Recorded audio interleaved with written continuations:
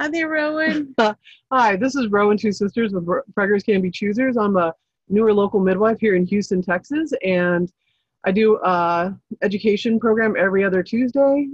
Alternating Tuesdays, we have Afterbirth, which is our postpartum support group, but today we have Elephant in the Womb.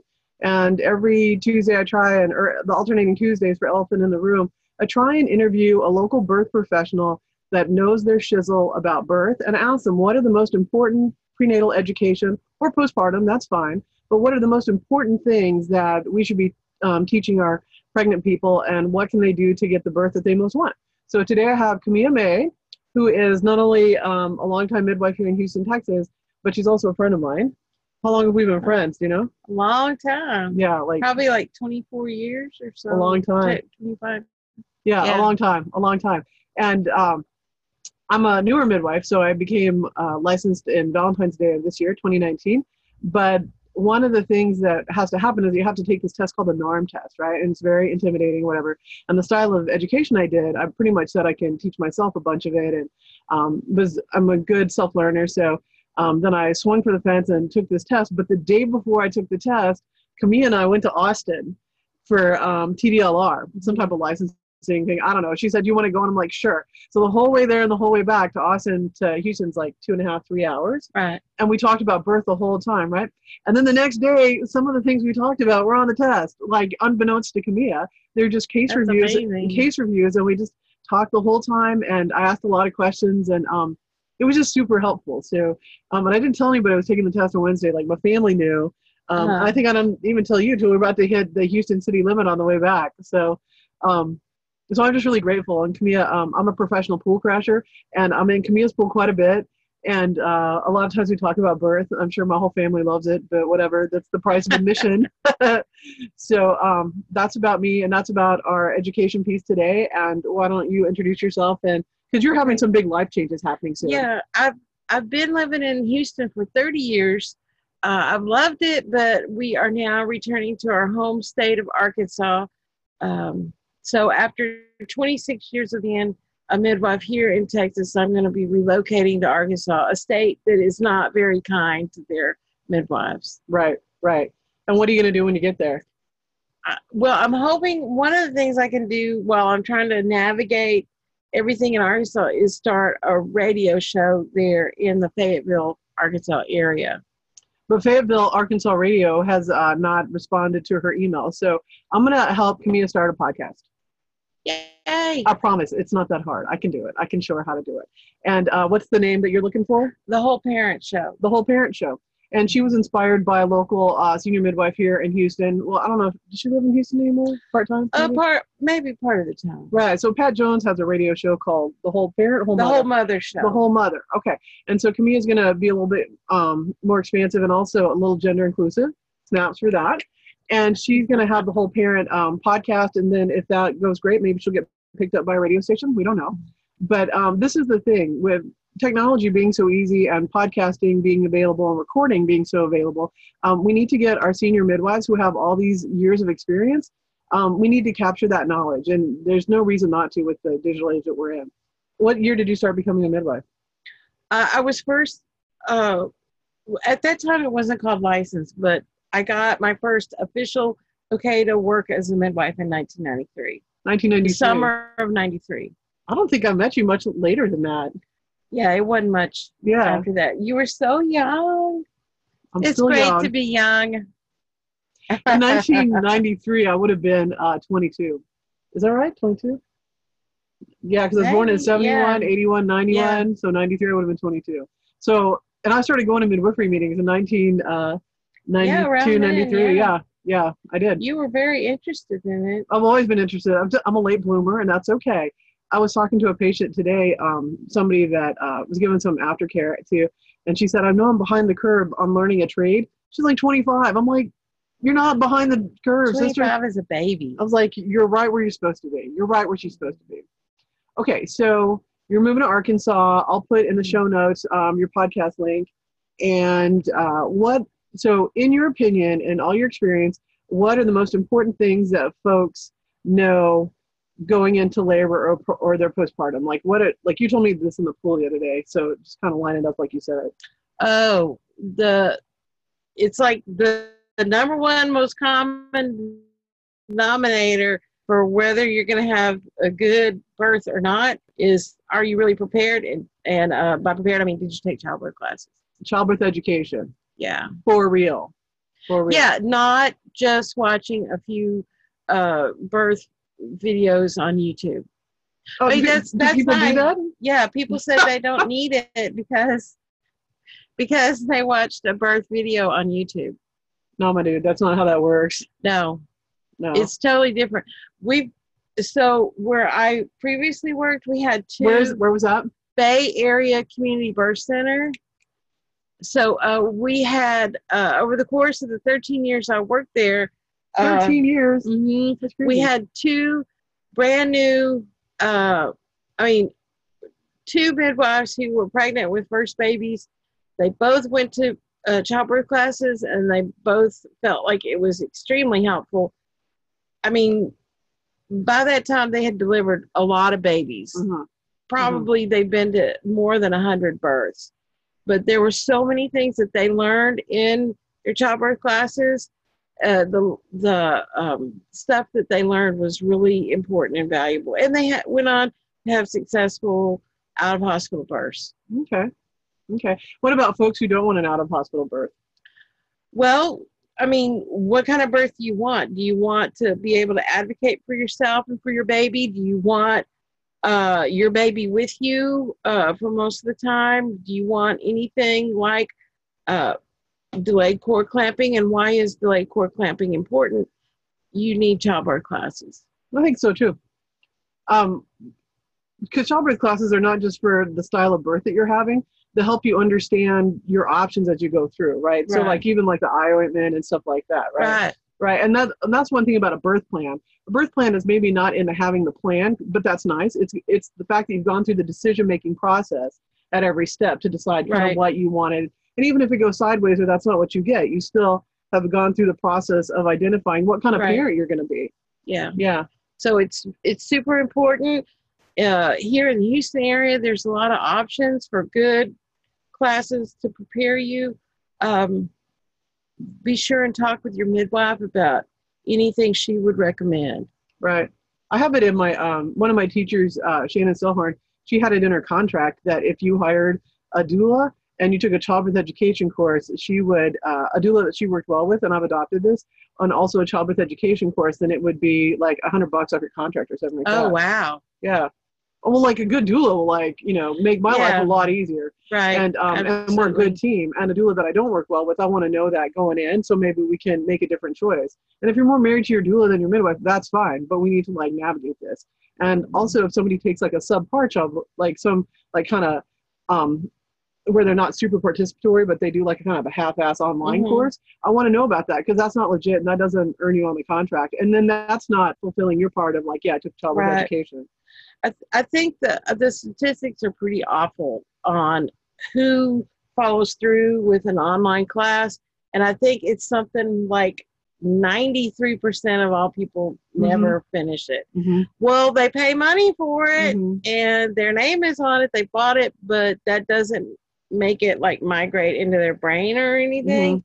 And well, because I sell an online course. So I would say and it's a really valuable, it's a surgical birth scar reductions course, which everybody needs to take.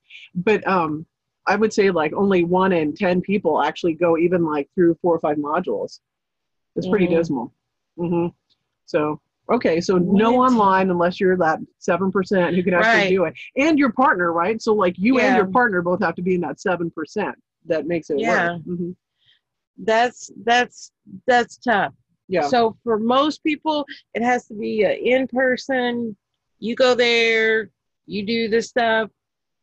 It seems like that they are the most successful. And what about the camaraderie, right? Of being, meeting other parents or One time I was sitting in on Doran Jordan. She teaches a Bradley course, and there was a bunch of first-time dads in there. And this is a funny story, but Dora used to have a huge media room. So her regular TV was already the size of half this Airstream. And then we're in the Airstream studio. And then she had like a whole media room where they had like a movie, and it was like movie theater screen. It was like this huge house out in the Wow. Woodlands. So she couldn't get the downstairs TV to work where she was teaching her childbirth education class. So they had to all go upstairs and watch a video, and it was a birth video, and it was that one where it's that doctor in like Brazil, and she's having that natural birth, Birth in the squatting position? yeah, birth in the spine Okay. position. So like, and it's an older video. So Yeah, imagine a it's movie from the early screen size. 80s. Yeah. And so then there's like this, and it was before the grooming, like wave that has happened since then, Great. So there's this like huge, like early 80s bush, like it's just huge, right? And then this baby comes out, and there weren't enough chairs upstairs for me to go, but I could hear the whole video, and you could just see the dads coming downstairs, the partners, they were like, what just happened here? And it was one of my best moments ever. I like just, Hilarious. it's still funny, yeah. But you could see the solidarity in the dad's faces, and the women were like, oh, that's great, can't wait. And all the men were like, oh shit, like. Hey y'all, we're going to take a quick break and then we're going to get right back to it. Getting back to our real talk, afterbirth style. Totally overwhelmed. And in that group, though, they were all like, there was one woman who was like, I'm going to have an out of hospital birth, and she had to quiet her husband, and all the other people were like, we're having a hospital birth. And then this couple audited a class they'd been in before, and they're having their second baby. And this guy was this huge football player, and she was a Marine, and they're like, well, what kind of birth are you going to have? And before, like, kind of the out-of-hospital birth mom, it hadn't been shunned, but, like, they weren't related to as well. And the guy goes, oh, Bobby said, like, first time we wanted to have an in-hospital. I wanted her in-hospital, and she wanted it out. But this time, we're doing what Bobby says. Like, Bobby says she wants an out-hospital birth. That's what we're doing. We're having a birth center. He goes, I started sleeping less. I started working out more. And, like, it was like, I'm getting ready for being a new dad again. And he was like, yeah, I'm, like, carrying more weights, and I'm making, doing a little sleep deprivation, and I'm ready. And all the other dads were like, oh, I want to be like him, So, like, all of a sudden, this, like, wave of popularity happened for out-of-hospital birth. And that other woman felt much more supported, and her spouse did. And I'll never forget that. It was that camaraderie, right? So I think that's an important part about childbirth education. What you not get on online?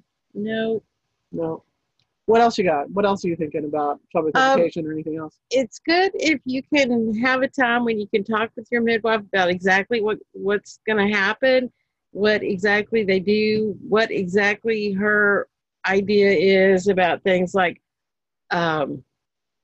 leaving the cord alone for the first hour or however long you want, and just letting the parents have a quiet time together before the excitement of cutting the cord and weighing the baby and calling the grandmas and stuff like that, and have that hour or 2 hours or however long y'all talk about, and that time be special and undisturbed. The golden hour, right? Right. Or the golden 2 hours? Right. However long. Now, I mean, I've had times when, like, I was going to draw blood from the baby's placenta after it came out. Mm-hmm. And sometimes when the family sees me with a needle in my hand, they're thinking there's a shot involved. So I try and explain beforehand that I'm just going to take a little bit of blood out of the placenta after it comes out. And what do you do with that blood? Well, we send it to the lab, and the lab will type the blood and tell us the baby's blood type and RH. Okay. And why is that important? Well, I think it's good to know the baby's blood type. Oh, right. Yeah, that's totally because, good. And yeah, and sometimes if the mom is RH negative, we need to know if the baby is negative or positive, so that if we need to, we can give that RhoGAM shot. RhoGAM shot. Mm-hmm. Mm-hmm. Yeah. So that the RhoGAM shot protects the mom from any antibodies building up against her next baby's blood type. Right. So, 100 years ago, they didn't have the RhoGAM shot. So it would be common if you had a negative blood type personally as a person who was pregnant, but your partner had a positive blood type and you had positive babies, you'd only have one or two, and the rest you would miscarry. Is that right? Not necessarily. Okay. Yeah. Okay. A lot of times the baby would be born and look fine, but then the antibodies would start working, and that baby would not survive for very long. Okay. Or sometimes they would transfuse the baby, mm-hmm. but it wasn't until the 1960s that they understood everything and came Mhm. up with a preventative for it, which was what we call the ROGAM shot. Rogan shot. Okay, well there you go. I thought that they just chronically miscarried, but you're saying that they could go to term and then Right. the baby would not make it because of the blood issues. Right. Okay, good to know. Good to know. All right.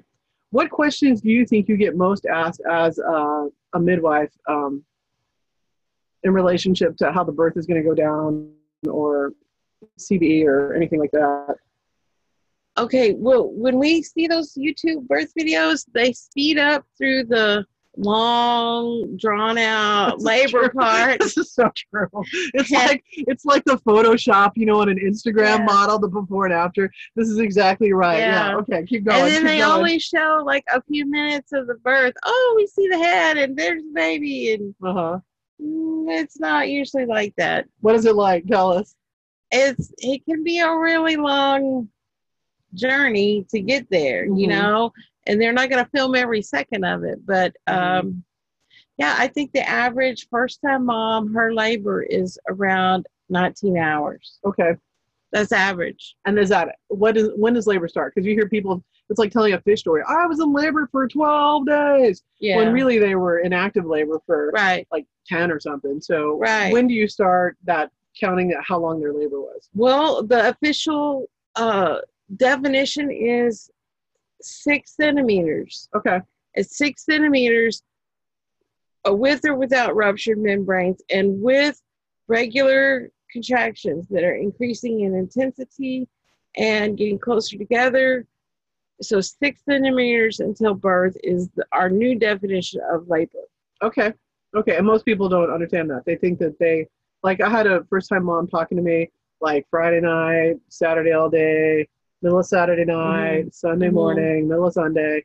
And so at Sunday, like at, I guess 8:00, she was like, I'm thinking about coming in now. I was like, well, where are they at? And she goes, well, they're, getting closer to 5 minutes every time. I was like, okay. It's like, they need to be 5 and they need to at least be 60 seconds, or they need to be about a minute long. And she goes, they've been a minute since they started.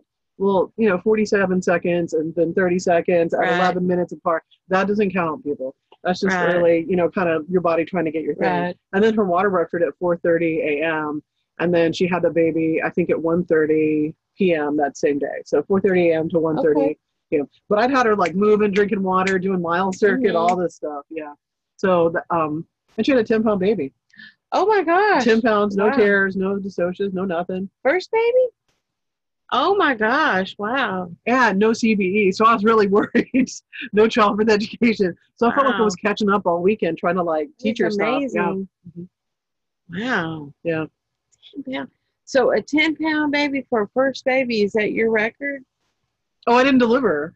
I didn't say that. I went off a call. So when they called me at 4:30 in the morning to say that their water broke, I was like, I'm so sorry. I'm not the midwife on call now. You need to call this other midwife. But if she doesn't respond, then get me back.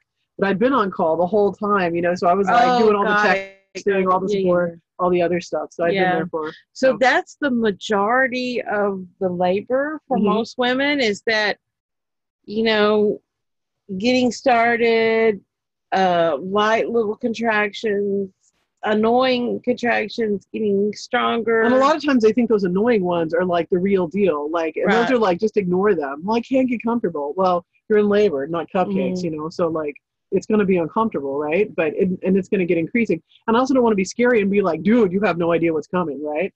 I want to be gentle and because they ramp up slowly for a reason, so they're more tolerable in theory. And a lot of times, especially if it's the first baby, it's trying to get that baby into a better position. Oh, the baby was posterior. I didn't tell you that. Oh my God. Yeah, and she was like, I don't think the baby was posterior by the time her water ruptured, but that's what all that shenanigans was. Okay. Yeah, so the uterus is working to get the baby in a good position. And that's why it's a really good idea to spend a lot of time doing exercises and the optimal fetal positioning. And what do you recommend? Spinning babies? Spinning babies. And they have that daily download, you can do from there. And then also we have several Dancing for Birth instructors like Joanna Zapata and Christy Keene. And so Dancing for Birth, like when you think about, all these dances where you move your arm up and increase space in your diaphragm and open up, and as opposed to like this all the time, right? So Dancing for Birth is a jam. So I like Dancing for Birth if you can go to a weekly class and then do your spinning babies. And I get on everybody's kind of butt about not leaning back and all this stuff by Yeah. 20 weeks because I want them to start good habits because they're going to be real mad at you if they spend a lot of Right. time reclining, and then at 34 weeks you're like, Yeah. get off your back. So I tell a lot of women, just think if this was the 15th century and be like a 15th century woman, because who could have afforded some chair like a recliner? yeah, I mean, that's true. a king, Hmm. but the average peasant, those were my relatives. And they didn't have things like that. They just, had the bare minimum. And they spent the day like taking care of a garden, taking care of chickens, taking care of little kids. So much of their day was spent leaning forward. Not And- leaning back. Right. And that helps put the baby in a really good position. Yep. What do you think about nutrition? Well, nutrition is really important. I mean, unfortunately for me, I had my babies late. They were probably all in a bad position. And Because you were leaning back?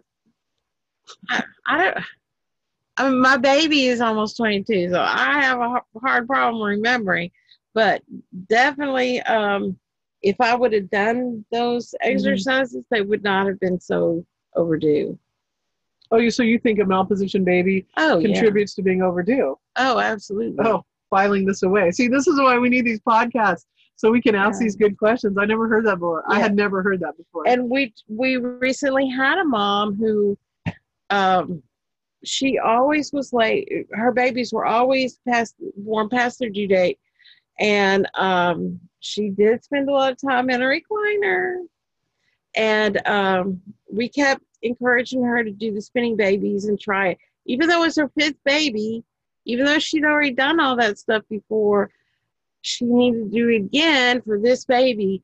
And she's the one who said it made a huge difference. Oh, really? Yes. She said as soon as her baby got onto her left side, that within a matter of hours, her labor started. And it was great. And she said it was the fastest labor and the easiest labor she'd ever had because the baby didn't have to move from the right to the left during labor. Right. The baby was already over there. So Got it. she didn't have to spend as much time in labor. It was awesome. Nice.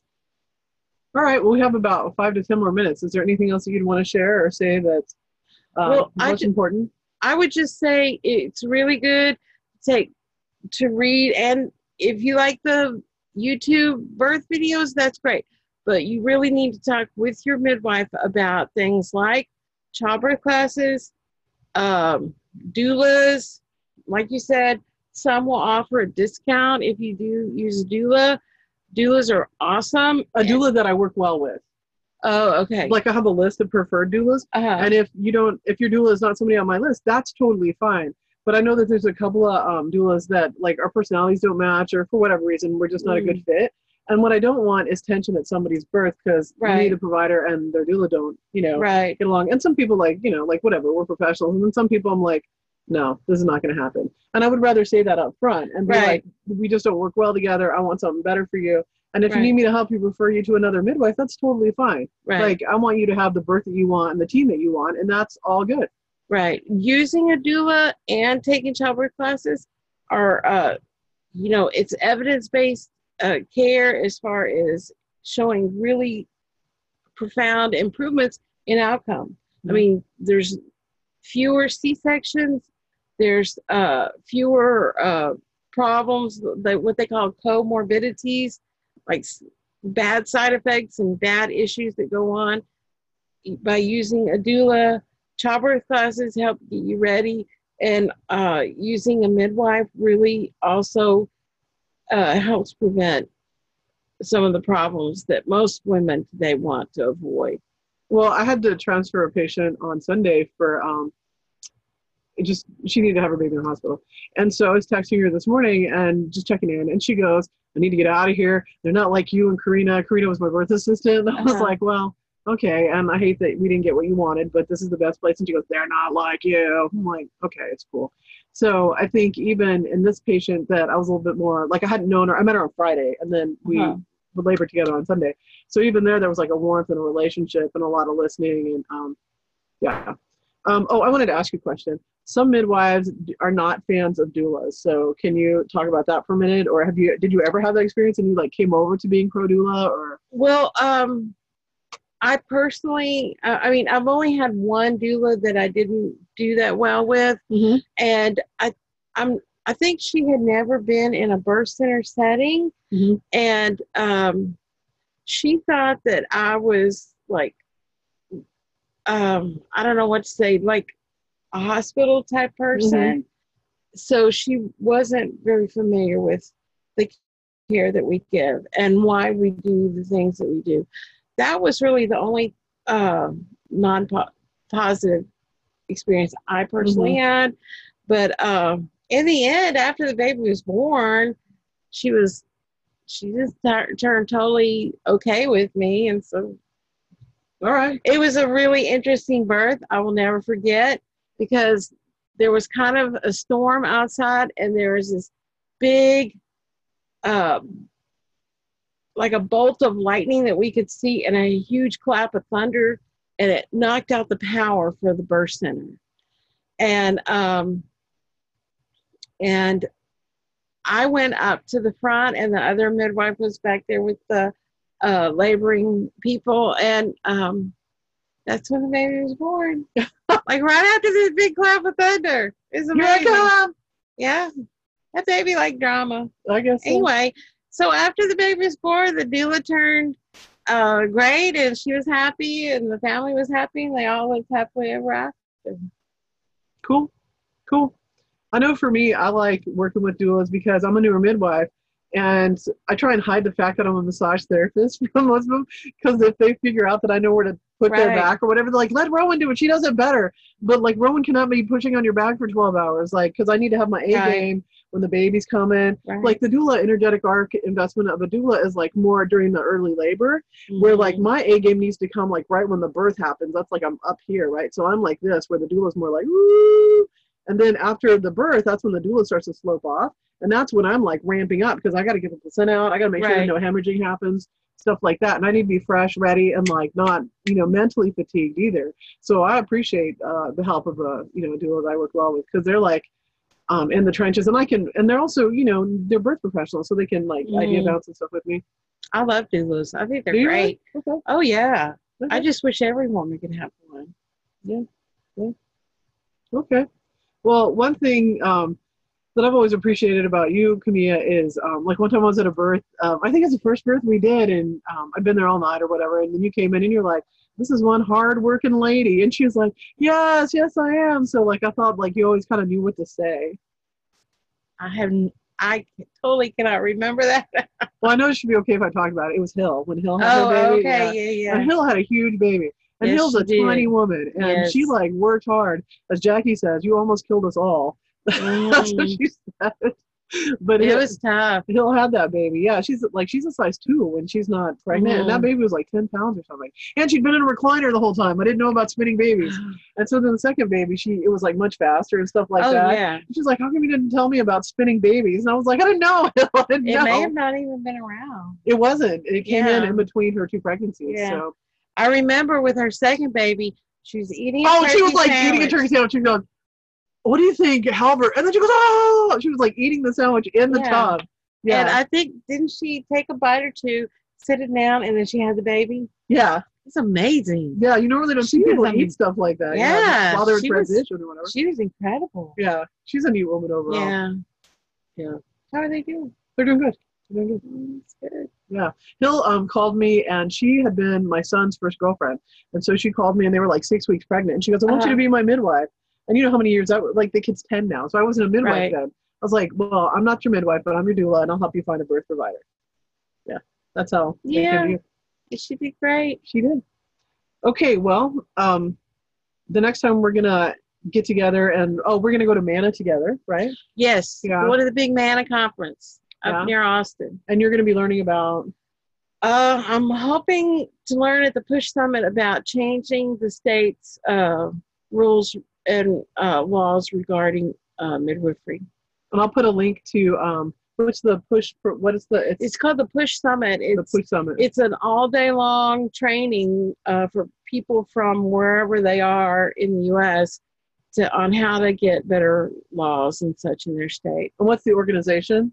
The Big Push. Big Push. Also, I'll put a link to the Big Push if there's any way you could be involved, because that's what helps keep midwives in your state.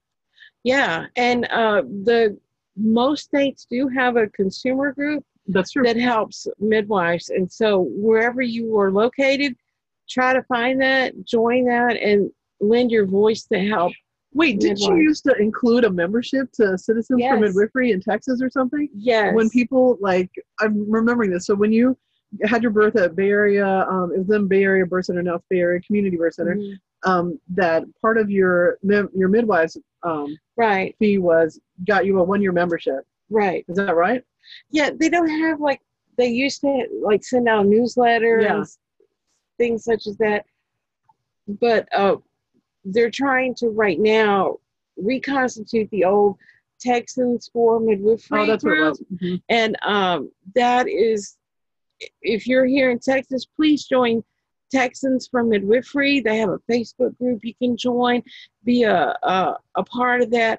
I don't know if there's any money that they want from you.